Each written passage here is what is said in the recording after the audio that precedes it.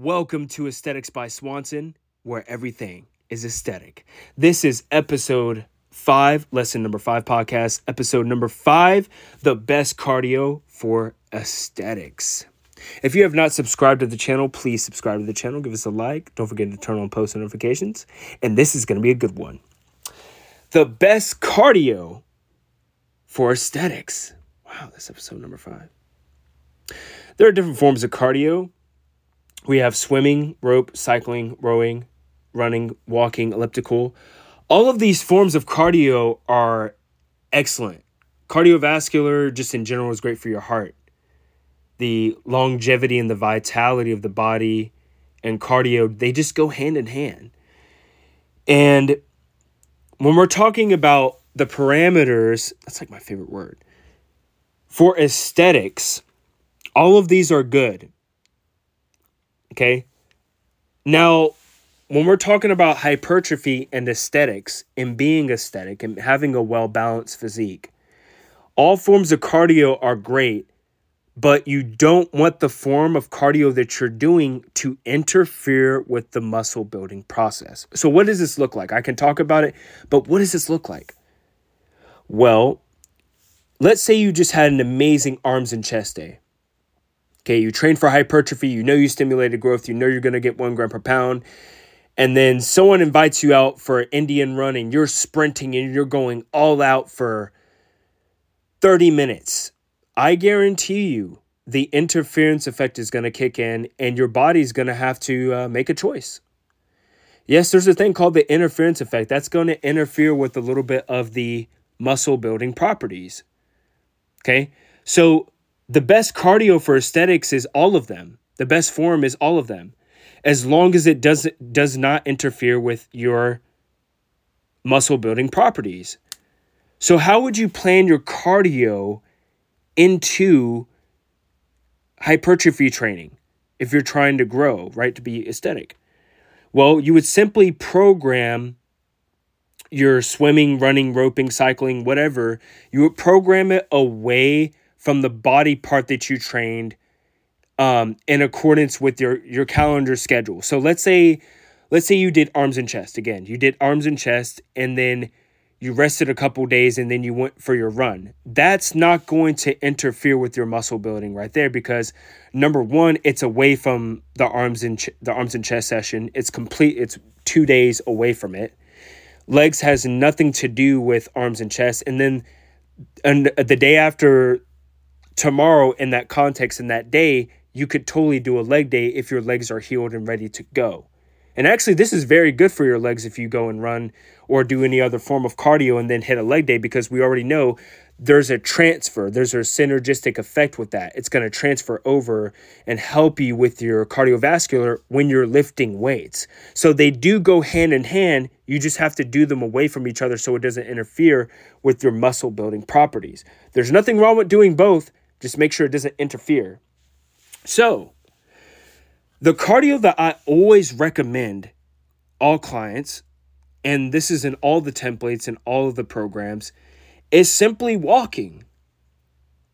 Why walking? Because we do it every day. We get up, we do the laundry, I take the dog out for a walk. Walking is so easy. What's the amount? 8K to 10K. 8K to 10K a day, or just 8K to 10K average within the week. So this walking is not going to interfere with your muscle building. This is the reason why it's in all the templates, because when you walk, it doesn't deplete your glycogen stores. Glycogen is basically the energy that's in the muscle that depletes whenever you're going all out when you're training for hypertrophy. So this is why I was talking about before how carbs are the body's primary fuel source. So when you're going all out, your body's using the glycogen. That's why I was saying earlier with the running, if you go and do the Indian run, the sprints, your body's going to be using glycogen. Well, you just used up glycogen when you were doing the arms and chest. So there is going to be some interference. So with walking, it spares your glycogen. And walking, it is just going out for a stroll. The steps are going to add up, especially if you have an active job. The calories that you burn through your work they add up, especially if you're pairing that with your resistance training and we don't want there to be any interference effect. So while we're on walking, if you get more than 10K steps, like 15,000 steps, and you know your maintenance calories and you're faithfully eating around maintenance and you're getting over 10,000 steps, over time, if you're consistently eating around maintenance, your body is going to get pushed into a deficit. And this is where you see influencers online where they'll do these big refeeds, or they'll do, like a refeed and you're like, oh my God, how are they eating that?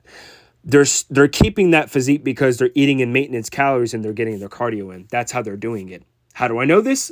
Well, because I'm one of them. So it's very simple. It's very, very, very, very simple. That's how they stay ripped. That's how I stay ripped. I don't stay ripped all year long. I do believe in bulking and cutting cycles, and we can get into that later. But again, as it pertains to cardio, everyone that trains for hypertrophy and is aesthetic does this. They do different forms of cardio. They just make sure it does not interfere with the muscle building process. Okay? So I hope this episode helps people dial it in, because the last thing we want to do is overtrain and feel bogged down. We don't want to overtrain. And this is why I always prescribe walking, because walking, you're going to burn the calories. You're going to pair it with the resistance training. It's a healthy balance. And here at Aesthetics by Swanson, we know balance is the key in every aspect of life. Okay, especially in training and reaching our fitness goals. 8,000 steps to 10K steps. You don't need to go crazy on the Stairmaster. You don't need to do crazy sprints. Okay. Now, I want to end with this. If you're doing something where you're training for aesthetics or hypertrophy one day, and then you do CrossFit like 3 days later, that's perfectly fine, because it's away from that body part that you probably trained.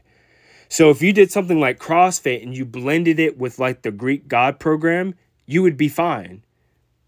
You just can't do it all in one day. Because if you do it all in one day, you're going to start getting into overtraining, and you don't want to do that. You don't want to do that.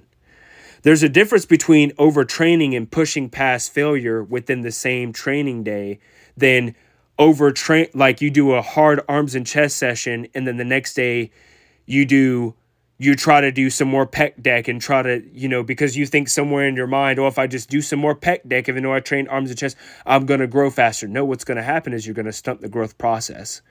So this is why we train for hypertrophy all in one take. We rest and we grow. Balance.